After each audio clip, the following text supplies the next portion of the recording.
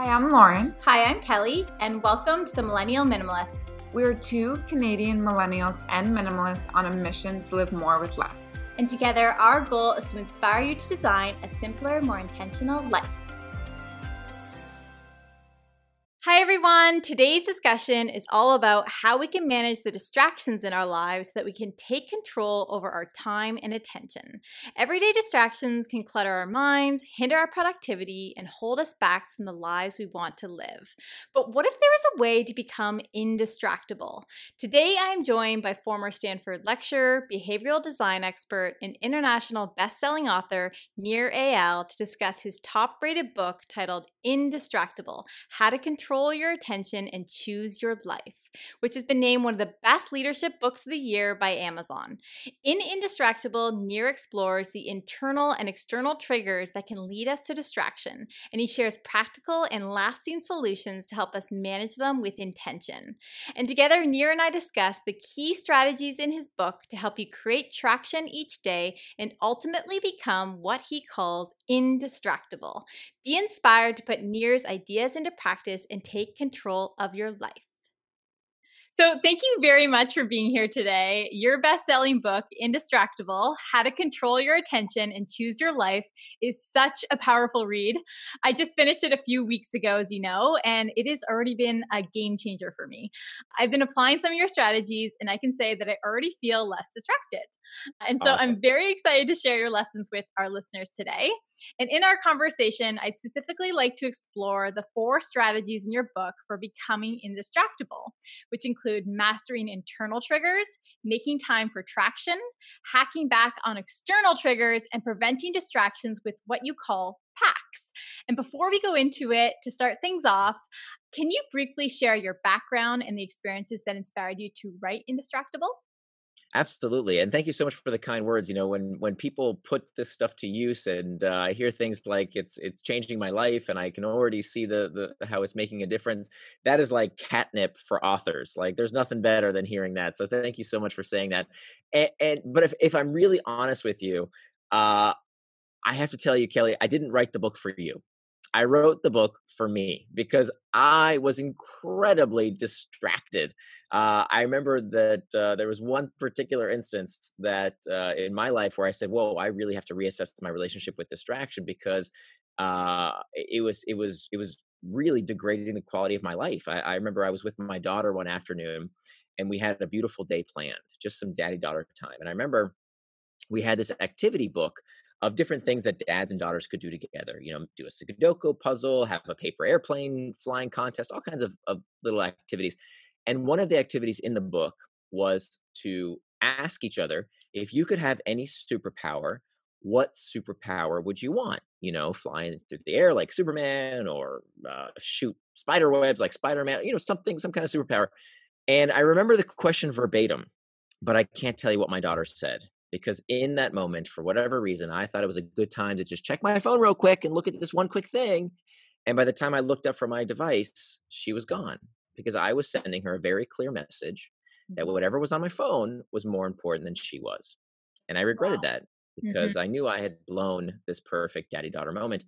And if I'm really honest with you, it didn't just happen with my daughter. It would happen when I would sit down on my desk at work and say, okay, now I'm going to focus on that thing I have to do. I'm not going to procrastinate. And yet 20, 30, 40 minutes later, I'd be doing everything but the thing I had to do. It would happen with my physical health, right? Where I would say, oh, now I'm going to start exercising. Now I'm going to eat right. And I didn't, and I wouldn't.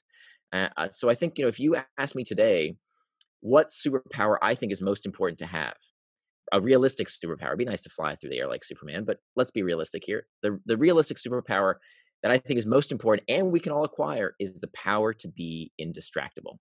Because there is no area of your life that is not affected by your ability to sustain your attention, because this is how we control our life. And the world is bifurcating into 2 kinds of people. The people who let their time and attention be controlled and manipulated by others, and people who say, nope, I decide how I spend my time. I decide how I control my attention, because this is how I decide to spend my life.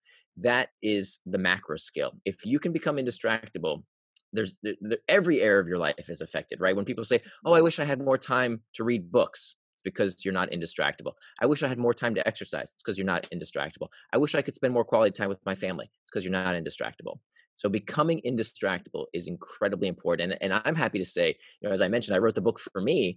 It took me 5 years to write this book. Why? Because I kept getting distracted. Because until I learned these techniques, for me, I've written 2 books now, and they're all very science-based. I'm not one of these self-help authors that says, "Oh, it works for me, so it's going to work for everybody." No, no, no. I want to see the peer-reviewed, published journal articles from a credible scientific journal, because that's the only way you get buy-in from me. I'm not going to start doing stuff that isn't backed by peer-reviewed studies. And the book is full of 30 pages of citations because I wanted to really show people, no, this is based on really good science. And using these techniques, I have to say, in my own life has touched it changed everything. Tomorrow actually is my birthday. I'm going to be 43 years Oh, old. no kidding. Happy birthday. Yeah, just coming up. And I'm in the best shape of my life. I used to be clinically obese. And I'm not saying this to brag, because I'm saying it because I'm amazed that by being indistractable over the years, first time in my life, I have a 6-pack. I'm 43 and I have a 6-pack. Wow, I didn't know that's part of your story. That's amazing. Well, I don't like to post Instagram photos of my body, but yeah, I mean, I keep it private. But why does it happen? Because I consistently do what I say I'm going to do. I have a better relationship with my daughter and my wife than ever before. I've been married for 20 years now, and let me tell you, we have a better relationship than ever because I'm fully present with the people I love. My work output has gone through the roof because when I say I'm going to do something, I actually do it. So becoming indistractable is truly the superpower, the skill of the century. Yeah, you explain in your book that to be indistractable means to do what you say you will do, exactly what you just said. And you explain that we shouldn't blame the distractions. We should rather take ownership of how we respond to them. So the people who Exactly. say they're going to do something and then they don't do it, I would say that often they will blame the distractions around them. Really, it's how they're using certain tools, right? They're not using them to their advantage. And we'll get into that. But can you describe the difference between distraction and traction?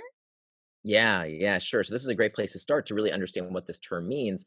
I'm kind of a word nerd. I like to know what words really, really mean, and I kind of thought I knew what distraction was.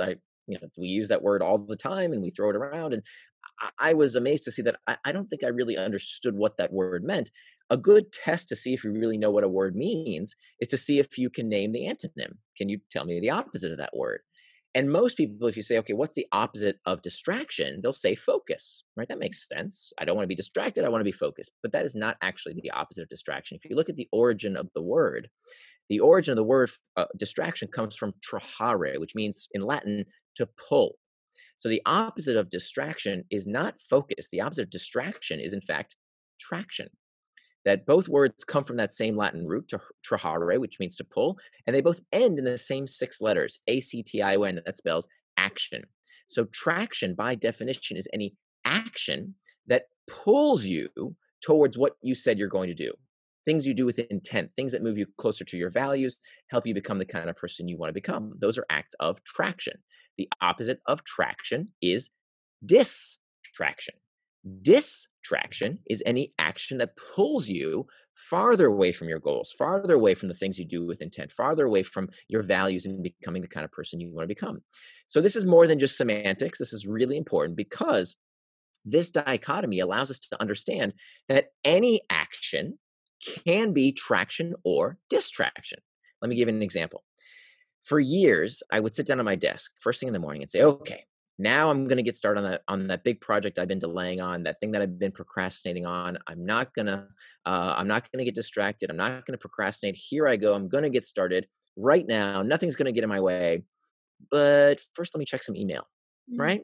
Let me just scroll that Slack channel real quick to catch up from things at work. Let me just do a couple things on my to-do list. Let me get Why those do out of the we do way that? first. Because we are allowing distraction to trick us, to fool us into prioritizing the urgent and the easy work at the expense of the important work. Because we say to ourselves, well, I got to check email sometime. That's productive, right? That's a work-related task. I got to scroll the Slack channels. I got to do those things on my to-do list at some point. So I'm being productive. No, you're not. You're being pseudo-productive because you're allowing distraction to trick you into doing whatever other thing it is. By definition, that is a distraction because it's not what you said you would do with your time. And this is why when it comes to those big projects that are a little bit harder to do, that we know we need to get done, we procrastinate, we get distracted from those because we're not doing what we said we would do. Right. Okay. So again, this is the definition of becoming indistractable. It's the kind of person who is as honest with themselves as they are with other people. They do what they say they're going to do. So even if it's a work task, email, right? It's still a distraction because it's not what you said you'd do with your time. Conversely, anything can be distraction. So, these days we hear a lot of people saying, oh, it's technology's fault. Yeah. Technology is making me distracted. Technology, it's the video games, it's the Facebook, it's the news, it's the this, it's the that, it's all these things. And I say, BS. This is just excuses. Let me tell you, people have been struggling with distraction forever. It's not technology that created this distraction. The Greek philosopher Plato, 2,500 years ago, called it akrasia, the tendency to do things against our better interests. And we have been distracted as a species since time immemorial. This is nothing new. So there's nothing wrong with going on social media. There's nothing wrong with watching a video on Netflix. There's nothing wrong with playing a video game. Stop putting this moral hierarchy of, oh, how you spend your time, that's a waste of time. That's frivolous. But how I spend my time, that's okay. Me watching football, that's fine. You on social media, ooh, that's bad. Video games, evil. No, give me a break. Anything you plan to do with your time, as long as it's done with intent and according to your values, is fine. In fact, the time you plan to waste is not wasted time, as Dorothy Parker said.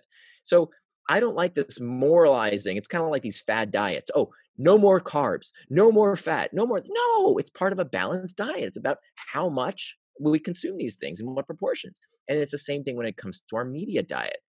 Having a professor tell you, oh, stop using social media, even though they don't have a social media account, doesn't work. We depend on it for our jobs. We can't just stop using email. We can't stop checking our phones. And why should we? They're wonderful technologies, as long as we use them according to our schedule and our values, not the tech companies. Yeah, actually, Cal Newport, who wrote Digital Minimalism, says the same things. He says technology is not necessarily bad. It's how we use these tools, and we can actually use them to our advantage. They can amplify our lives. Yeah, I love Cal. Don't get me wrong. I love Cal. And in fact, his book inspired me to write mine. Okay. Wow. He even blurred my book.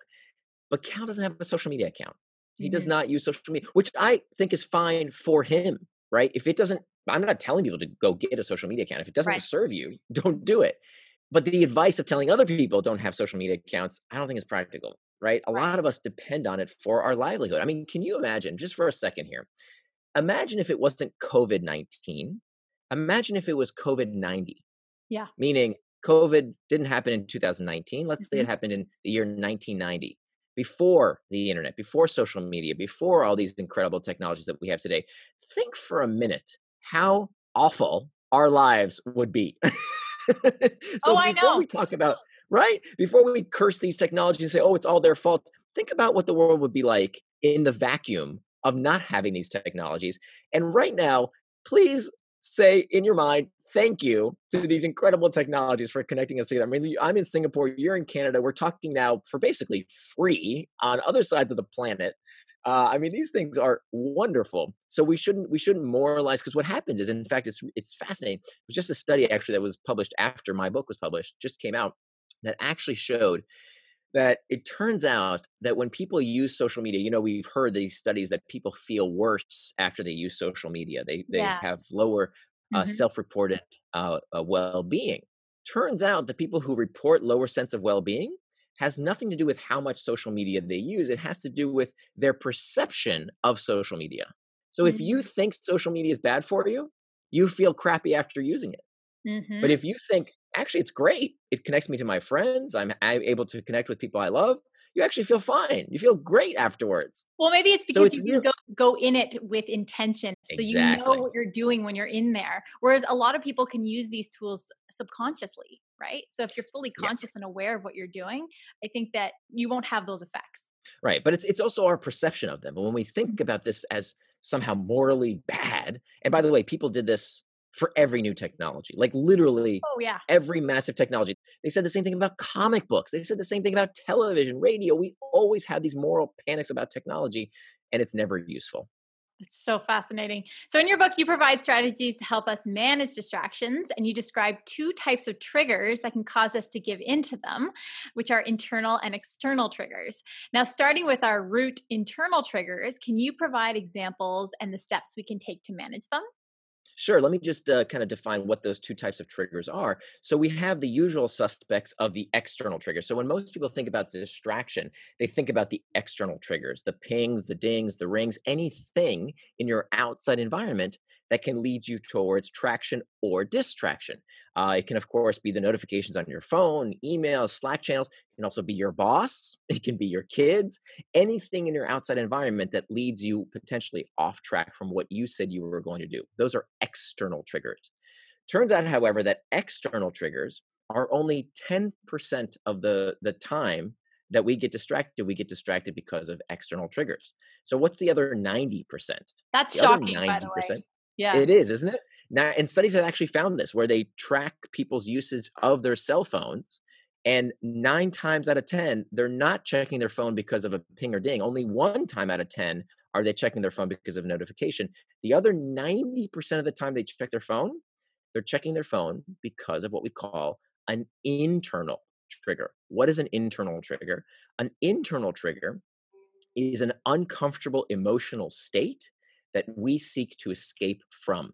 Loneliness, boredom, fatigue, uncertainty, fearfulness, stress, anxiety. These are internal triggers that we seek to escape from. And this is incredibly important. This to me was really a revelation because while we love to blame the external triggers, what I learned in my 5 years of research is that distraction, by and large, begins from within.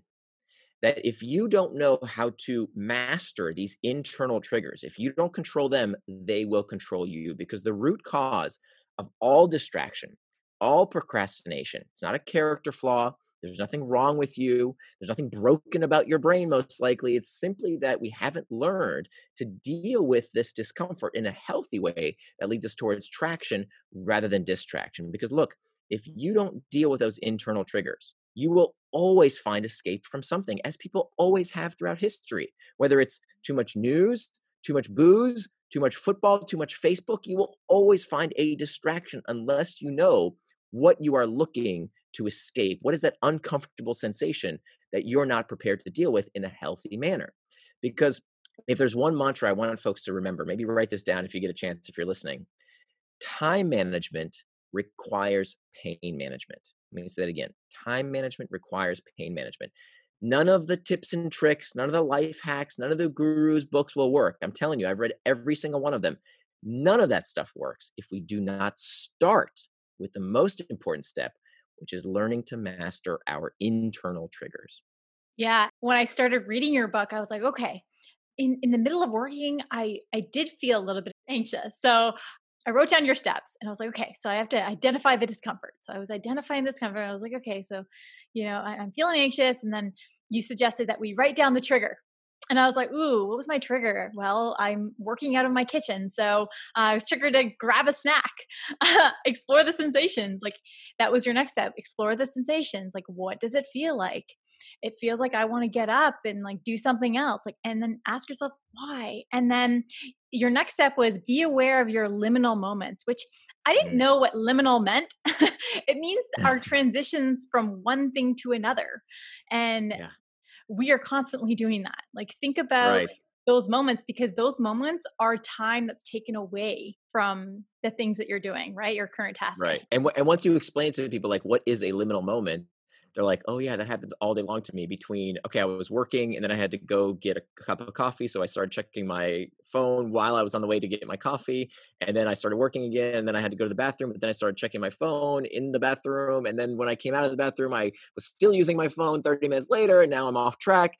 Exactly. It's very important that we're aware of those liminal moments. Yeah. And I actually listened to a podcast where you're interviewed and you were talking about how you give yourself 10 minutes. Curious what that was. Sure, sure. So the 10-minute rule is just one of many, many techniques. There are three big things that we can do to master internal triggers. We can reimagine the task, reimagine the trigger, and reimagine our temperament. And there's various techniques. There's over a dozen different things we can do. One of those techniques, in terms of reimagining the trigger, is to is to give ourselves a little bit of time, a little bit of space. Well, one thing that people don't realize when it comes to these internal triggers is that we do not control our feelings.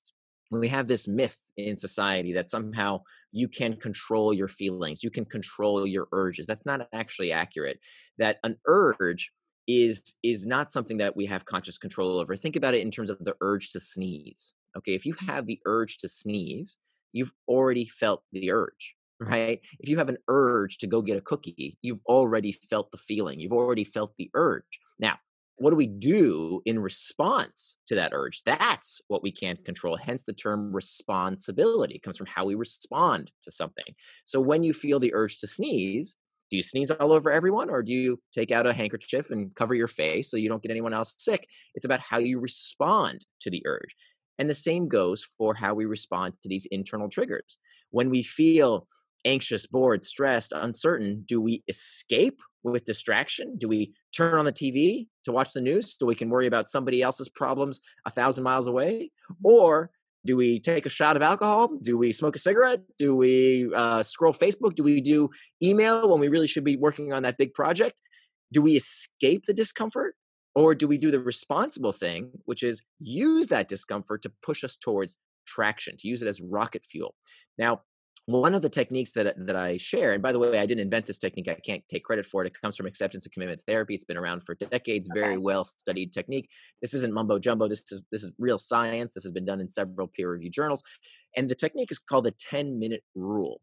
The 10-minute rule says that you can give in to any distraction, okay, anything that is not what you plan to do. You can give in to it, but not right now.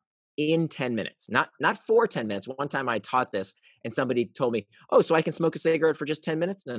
That's not what I'm saying. In 10 minutes, not for 10 minutes. And so why is this so effective? Because we know that strict abstinence oftentimes backfires. That when you tell yourself, no, don't do something, it actually makes you want it more. It's almost like a rubber band. When you pull on a rubber band, if you pull, eventually you can't pull anymore. When you let go of it, it doesn't just go back to where it started. It snaps back and it ricochets across the room, right? That's what happens when we tell ourselves, no, don't do something. The rumination around don't do it. Okay, fine, I'll do it. When we release that tension, when we let ourselves give in to that discomfort of wanting something, the brain registers that as pleasure. So we know now, actually, there's some fascinating research coming out around smoking, something that we think of as very, very addictive. Turns out smoking is less about nicotine than we thought. Turns out smoking more so is about the pleasure smokers get from relieving themselves of not having to tell themselves not to smoke.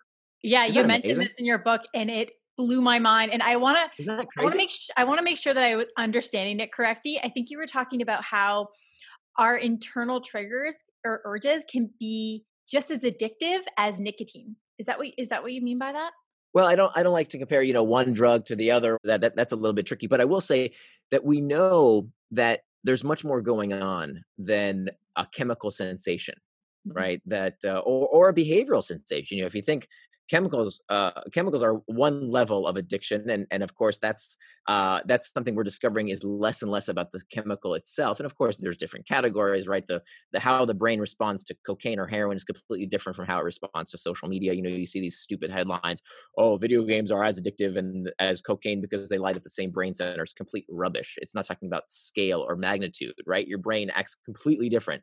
We're not snorting Facebook and injecting Instagram. It's a whole nother plane. But what it does tell us is that this basic response of denying yourself something is uncomfortable. And the relief of that discomfort can register in the brain as pleasure. If you ask, actually, they've done surveys of smokers, and when they actually ask long-term smokers, and when they actually ask them, be mindful of the smoking right now. Do you enjoy this? The vast majority do not. Almost 100% of smokers say it smells bad. It's kind of gross. It's a waste of money. I don't even get a buzz on it anymore. Like I don't even feel any different. So why do they smoke? Turns out the real reason is the relief when they say it's relaxing, right? One is, of course, they're taking big old gulps of breath and slowing down your breathing is relaxing, but it's also the relaxation that they feel from the relief of not having to tell themselves not to smoke. I'll give you kind of a crude example. If you've ever gone on a road trip, right, and you have to start to pee, like you really need that urge to pee, but you can't yet because the rest stop is several miles away. Right. And the more you have to pee, the more you think about it, and you can't think about anything else. And then finally, you get to relieve yourself. Yeah. It feels kind of good, Yeah, right? of To course. relieve, to no longer have the pain, the tension of telling yourself not to do something. Mhm. That's exactly what's going on with distraction. Yeah, So that whether it's that piece of chocolate cake that when you're on a diet and you're saying, "Oh, I don't want to have that chocolate cake," whether it's checking email when you want to work on the big project, whether it's telling yourself not to check Facebook, it's all the same psychology at work. So the solution, the way to disarm that is not to tell yourself no, it's to tell yourself not yet. And this right. is where the 10-minute rule comes into play. So this is how the 10-minute rule works. And again, this is one of dozens of techniques in my book, Indistractable, but this is a particularly effective one that anybody can start using right now, whether you buy the book or not. Mhm. Here's how it works. Basically, you set a timer for 10 minutes. When you feel that urge, right? The urge to eat that chocolate cake, the urge to check email, whatever it might be. And you tell yourself, okay, I can give into that distraction in just 10 minutes. Now the timer started, and you have a choice to make. You can either get back to the task at hand, go back to whatever it is you did want to do with your time, or surf the urge. Now, what is surfing the urge? Surfing the urge acknowledges, as we said earlier, that these sensations are temporary. The urge does not last forever. It feels like it, right? These sensations, when we feel angry or lonely or bored, we feel like we're always going to be that way. Of course, that's never true.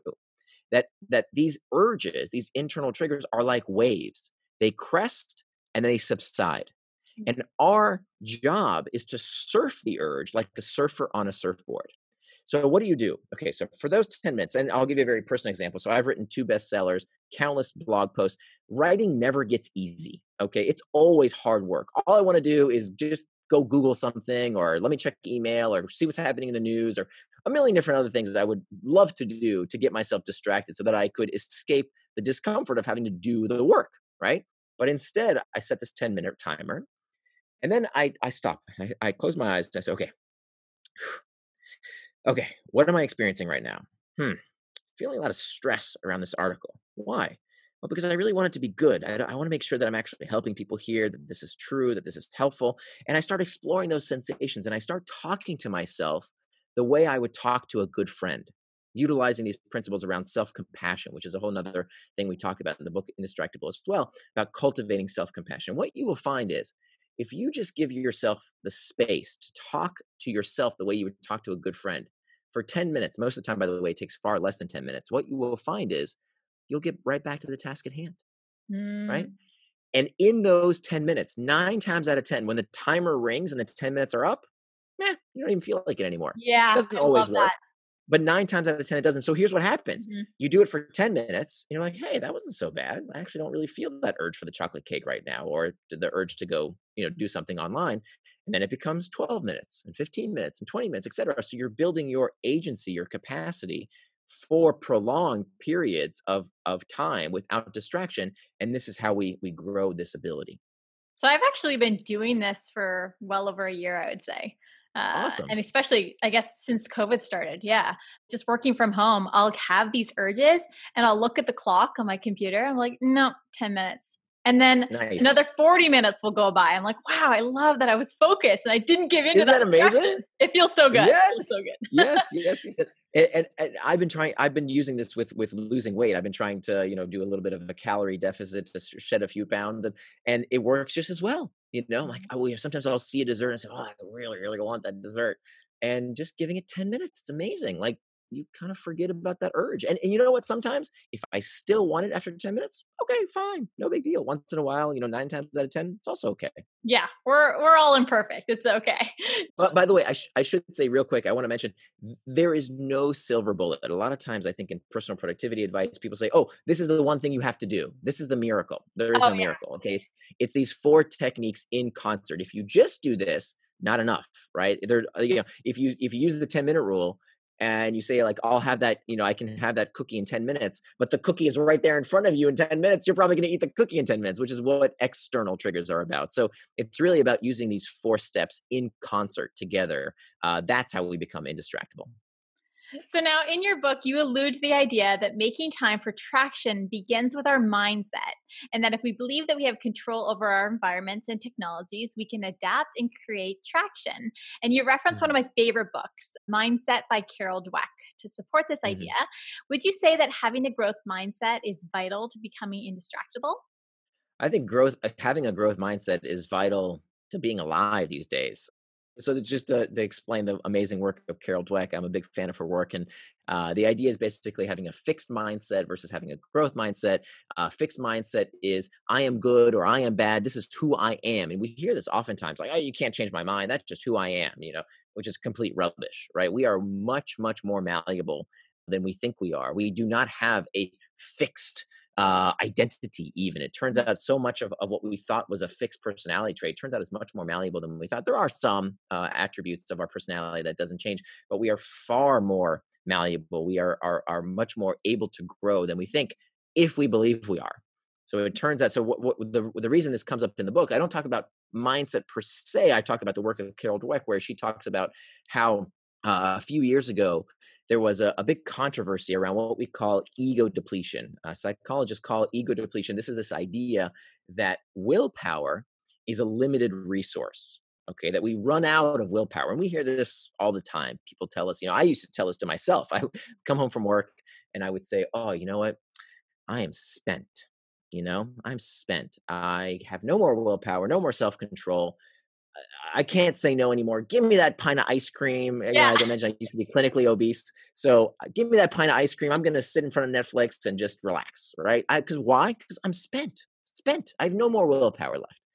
And we tell ourselves this, and it turns out that actually a few years ago, there was some scientific credibility to this. There was this researcher, one particular researcher, who ran studies around ego depletion, that we run out of willpower like gas in a gas tank. Well, as we do in the social sciences, when a study sounds a little fishy and sounds too good to be true, what do? We rerun the study. This is the beauty of science. The scientific method says we can rerun the study. Say, wait, was that a fluke or do we see this effect consistently? Well, they've rerun these studies around ego depletion now hundreds of times, and it turns out it appears that ego depletion does not exist. It's not real. There is no such thing as running out of willpower except in one group of people, and this is where the work of Carol Dweck comes in. So Dr. Dweck at Stanford, where I used to teach, did a study where she found that the only people who really do experience ego depletion, they really do run out of willpower like someone will run out of gas in a gas tank, are only people who believe that Hmm. willpower is the limited resource. Right. So if you believe you are spent, you will act accordingly. And this is why this whole ideology that technology is hijacking our brains, that it's addicting us, there's nothing we can do about it, is so evil, and why we have to fight against it. Because when you believe it's true, ironically enough, that's exactly what the tech companies want. Yeah. They want you to believe you're powerless. It's called learned helplessness. When you believe, well, there's nothing I can do. My kids, they won't stop playing video games. Then I can't stop checking my phone, right? I'm addicted. No, you're not. You're not addicted. You're distracted. Now, some people are actually clinically addicted. Some people really do have the pathology of Yeah. addiction. Just like, look, not everybody who has a glass of wine with dinner is an alcoholic. Why do we think everyone who checks social media is somehow addicted? It's ridiculous, right? Some people do have the pathology. Very, very few of us do. The vast majority of us are not addicted. We are simply distracted. Okay. So those with fixed mindset are more likely to end up distractible. Would you say that? I would say so, yeah. If you say, and I hear this all the time, I hear, oh, you know what? I just have a short attention span. No, you don't. Oh, I have an addictive personality. Probably not. An addiction is a pathology. It's a disease. Most likely, you do not have that. And people make all kinds of. I've heard it all. I've literally heard every reason why. No, no, no, that wouldn't work for me. Well, the reason it won't work for people is because they don't try it. Hmm. That's why it doesn't work. Oh, I can't do that because you see, I have this. I have a short attention span. Well, have you tried the techniques? No, not really. So step number one is master the internal triggers. Step number two is make time for traction, which is where we have to follow this mantra. It's very important. You cannot call something a distraction unless you know what it distracted you from. Let me say it again. You can't call something a distraction unless you know what it distracted you from. So if I look at your calendar and I don't know what it is you wanted to do with your time, Right. then you have no right to say you got distracted. Because what did you want to do? Right? What did you get distracted from? The vast majority of people out there do not keep any sort of a schedule. And this is one of the most studied techniques in this field. It's called making an implementation intention, which is just a fancy way of saying planning out what you're going to do and when you're going to do it. Thousands of studies have shown how effective this is. It's so simple. It's just about using what we call a time box calendar. It will absolutely change your life. And I talk about how we do this. We start with our values, how we make that time box calendar, how we do schedule syncs with our boss, with our manager, with our families. It is a life changing practice. Yeah, you talk about the time boxing strategy in your book, and I was like, wow, this is so interesting. So I keep a bullet journal. And I've recently adopted a time boxing design, and it's basically just putting time blocks in your calendar. So all Yeah, of your time is accounted for so that you'll know when you're distracted because you'll know exactly. like what you needed to do. What I love is that in my bullet journal, I used to just jot down my task for the day. But that wasn't Hmm. really helpful because I was taking Hmm. many hours to do something I probably could have done in 1 hour, right? So Right. for me, a time boxing challenges me to get a task done within a certain time frame.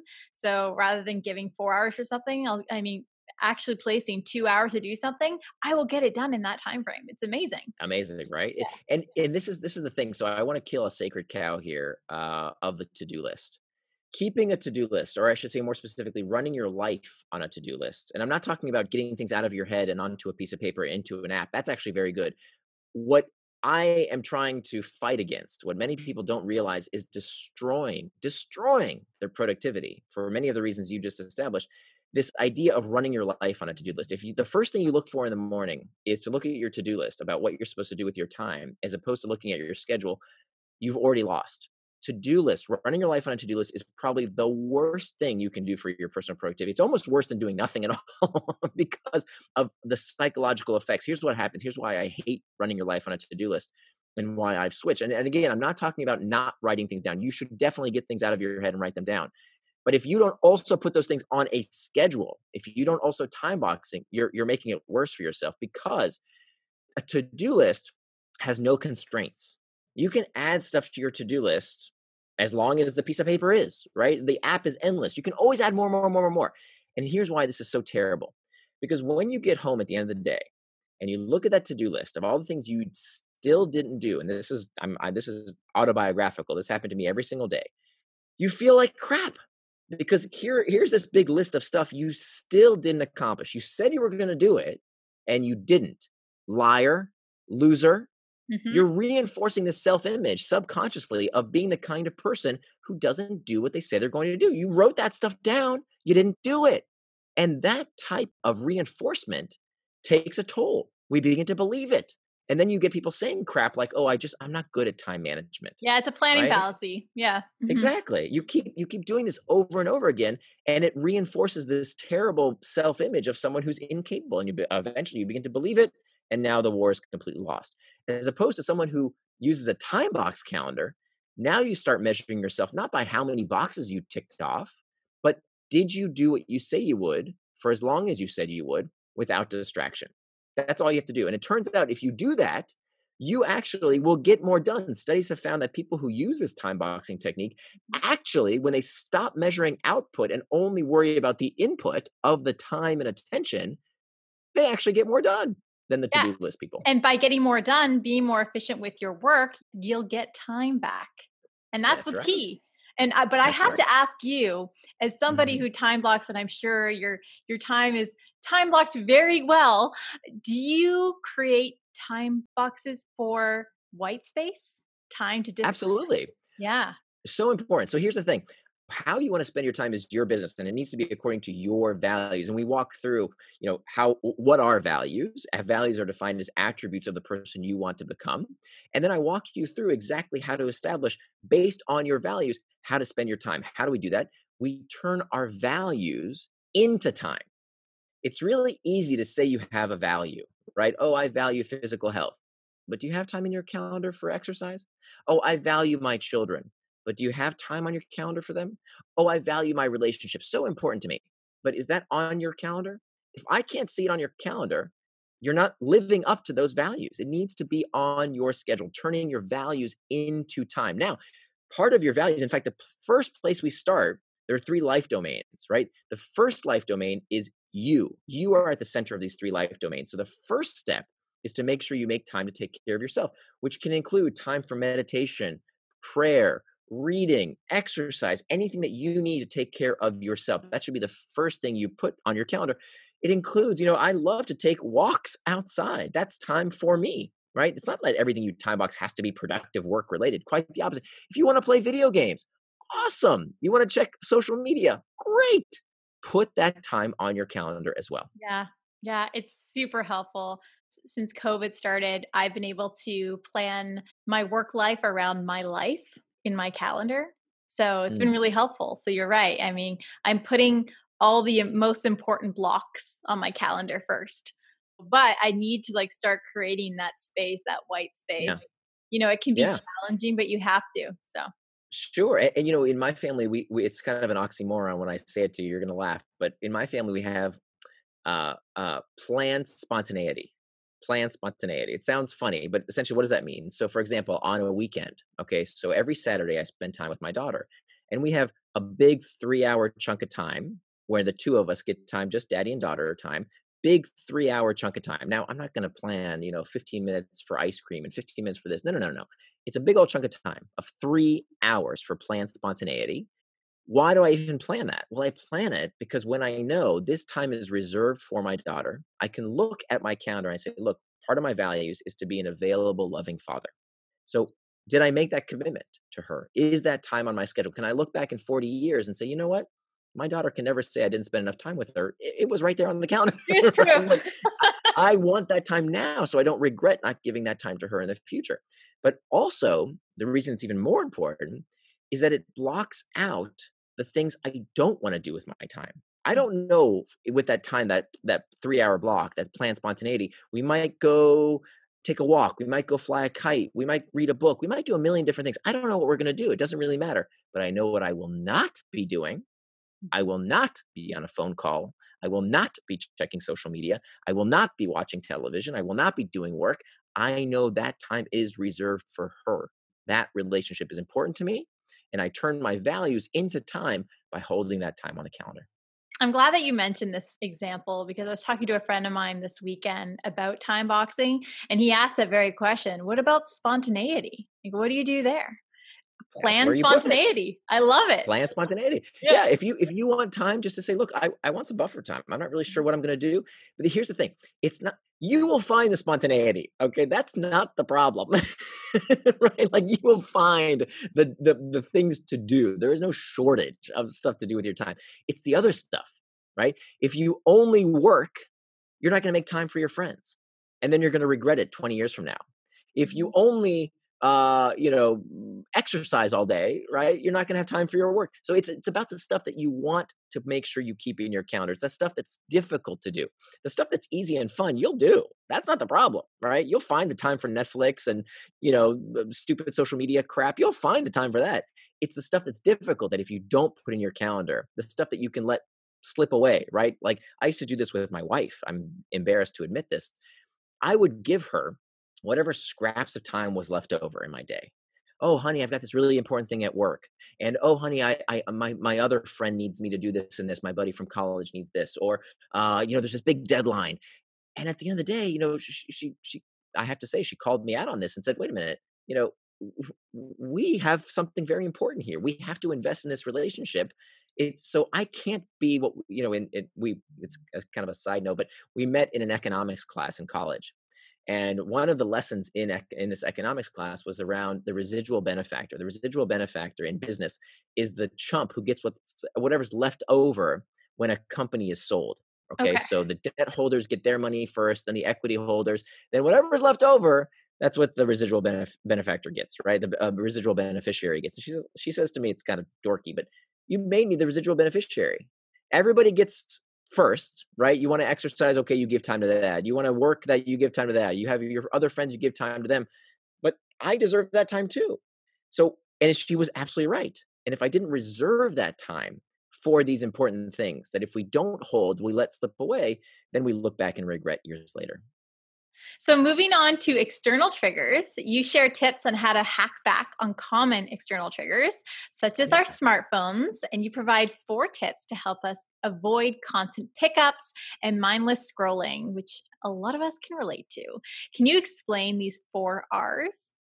Yeah, so just to back up for a second. So there are all sorts of external triggers, and so I kind of cover in rapid fire because this is what people kind of think of when they think about distraction, particularly when it comes to technology. It's about the pings, the dings, the rings. It's about all these things in our outside environment. So not only do I talk about, okay, how do you hack back your phone, and there's some techniques here, these 4 R's around what we should do to replace our phone to make sure that these external triggers are not constantly distracting us on our phones, but also, the less obvious types of distractions, meetings. Oh my God, how many pointless meetings have we been on, and Zoom calls have we been on, that the number one reason that people call meetings, the number one reason that people actually will waste your time and call a meeting that is not necessary? For connection? Yeah, Yeah. exactly. Oh, Exactly. Which is really? fine. There's nothing wrong with that. But actually, the number one reason is also because of these internal triggers that many people who call these superfluous meetings, instead of going through the discomfort of thinking for themselves, we should brainstorm. Well, let's discuss this, right? Let's have a meeting. Come on. So I tell you exactly, like, for example, a simple thing like requiring an agenda. Newsflash. If you look at how many meetings over the past week you've been called into, how many of them actually have an agenda? How many have people pre-circulated?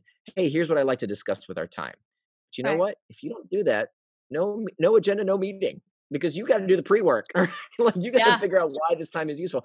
So there's a bunch of these techniques. I know people say, "Oh, my boss won't do." Okay, I talk about them in the book. I know you're going to have resistance. We talk about that, exactly what to do about these types of resistance. So meetings, your kids. Oh my God, for those of us who have kids at home, they can be a huge source of distraction. What do we do about that? Tell you exactly what to do about that. And then, of course, we have the usual suspects like social media and our cell phones. And there's some very, very simple things to do. I know we're running low on time, but essentially what we're going to do is we're going to figure out how to make sure that the external triggers are serving us rather than us serving them. And then some of this is very simple stuff. 2/3 of people with a smartphone never change their notification settings. What? Hmm. 2/3 of people with a smartphone never change. Can you really tell me, "Oh my God, Facebook is so addictive. Social media is hijacking my brain," when you haven't turned off those stupid notification settings? Are you kidding me? So I show you exactly how to do that. Email. Oh my God, email is probably the bane of every knowledge worker's existence, right? It's something we feel like we have to use, even though it's wastes so much time. So the techniques in the book can help you reduce the time you spend on email by up to 90%, 90. It's a really, really effective technique to help you reduce that time. So there's all this is to say, there's a lot. That's the most rapid fire section in the book. There's, I go boom, boom, boom, boom, boom through all these different external triggers and show you how to hack back. Super, super helpful too. I mean, one of the tips, and I'll share, is send less emails, you'll receive less emails. I love that. It's so true. I actually schedule the majority of my emails to be sent out later in the day so that I can focus Yes. throughout the day. And Mm. other distractions you touched on, desktop clutter. I thought it was really funny because I've told a lot of my friends, that's subconsciously distracting you. They're like, maybe. And Yeah. that is definitely a True. distraction. And Yeah. Yeah. another one I was surprised by. You talked about open concept workspaces. You shared a study that shows that open concept desk environments is actually more distracting for workers. Is Yeah. very, yeah, yeah, yeah. And we actually see this trend too, that companies are going away from it. For a while it was like a cool hot thing to have an open workplace office, and there are some benefits. Like, we know that when people in during those liminal moments, if you can have time to have a quick conversation, like, there are definitely some benefits.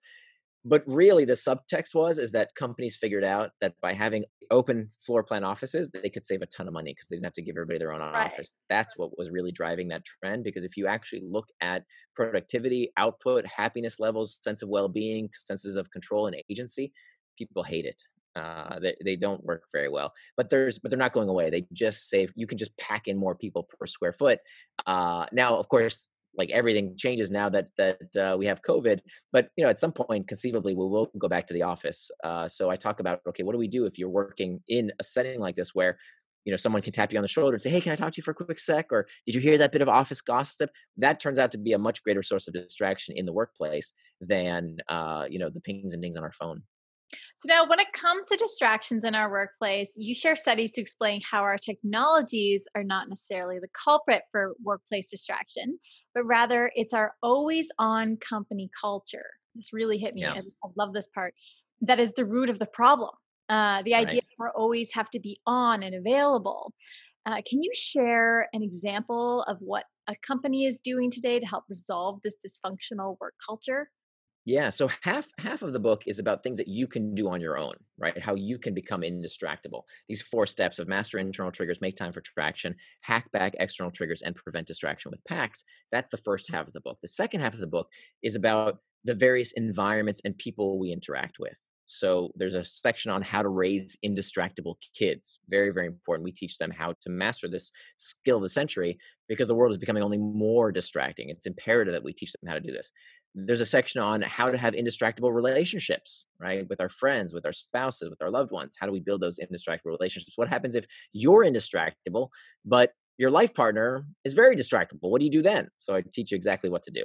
And then there's one section about how to build an indistractable workplace, which I think is an incredibly important section because look, you can be indistractable, but what if your boss insists on distracting you all the time, right? What do you do?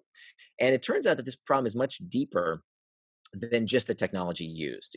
A good metaphor here is imagine it's Friday night, you're sitting down for dinner with your family, it's 7 p.m., and you're about to sit down, and your boss calls you and says, hey, I know it's Friday at 7 p.m., and I know you're sitting down with your family, but I really need to talk to you right now. Is it the phone's fault? No, it's your crappy boss who thinks that's okay, right? So this turns out to be much more a culture issue than a technology issue. It's not email, it's not Slack, it's not any of that stuff. It's a company culture issue. And more specifically, the problem of distraction at work is caused by our inability to talk about the problem of distraction at work. That's the real problem. That when people can't raise their hands and say, hey, boss, I can't get stuff done if I'm constantly interrupted. Okay. Like I can't do my best work for you if there's always a ping and ding and a meeting and a request. I don't have time to do the kind of work I need to do for you. But people are scared to have that conversation. Right. People are scared to raise their hand and say, this isn't working. Can we do something about it? But not everywhere. Some companies don't have this problem.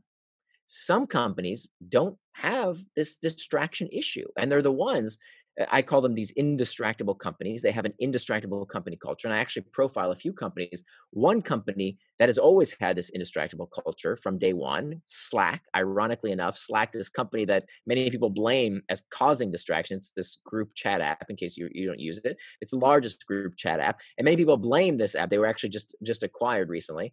Many people blame this app as causing distraction, but at Slack, they don't have this problem. Another company I profile is Boston Consulting Group, which is actually the first company I worked at after college, and they had a terrible workplace culture. We were always on; everybody was burned out. They had a very high employee churn, and that's changed dramatically. They have reformed their company culture.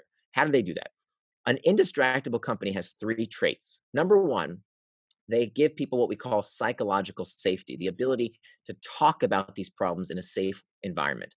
Number 2, they have a regular forum to talk about these issues. And number 3, management displays what it's like to be indistractable. So at Slack, they have this big neon sign in the company canteen that says, work hard and go home. It's part of the company culture. So, to close our So conversation, considering we should create traction mindfully to become indistractable for the long term, what is one technique our listeners can apply today? So it's really about these 4 techniques in concert: mastering the internal triggers, understanding what those causes of distraction are. Number 2, make time for traction. Make that calendar so you can know the difference between traction and distraction. Number 3, hack back the external triggers. Ask yourself which of these external triggers are serving me and which am I serving. And then finally, we didn't get to talk about this, but super important, make these pacts where we can make sure that we have a firewall against distraction as the last line of defense. And there's Amazing. a lot more, by the way, in the book, Indistractable: How to Control Your Attention and Choose Oh Your my Life. gosh, our listeners, I highly recommend reading this book. I'm so excited to share it with everybody. And thank you so much for your time today. Oh, my pleasure. Thank you. Have a great one. Yeah, you too. Bye bye. Take care. Bye bye.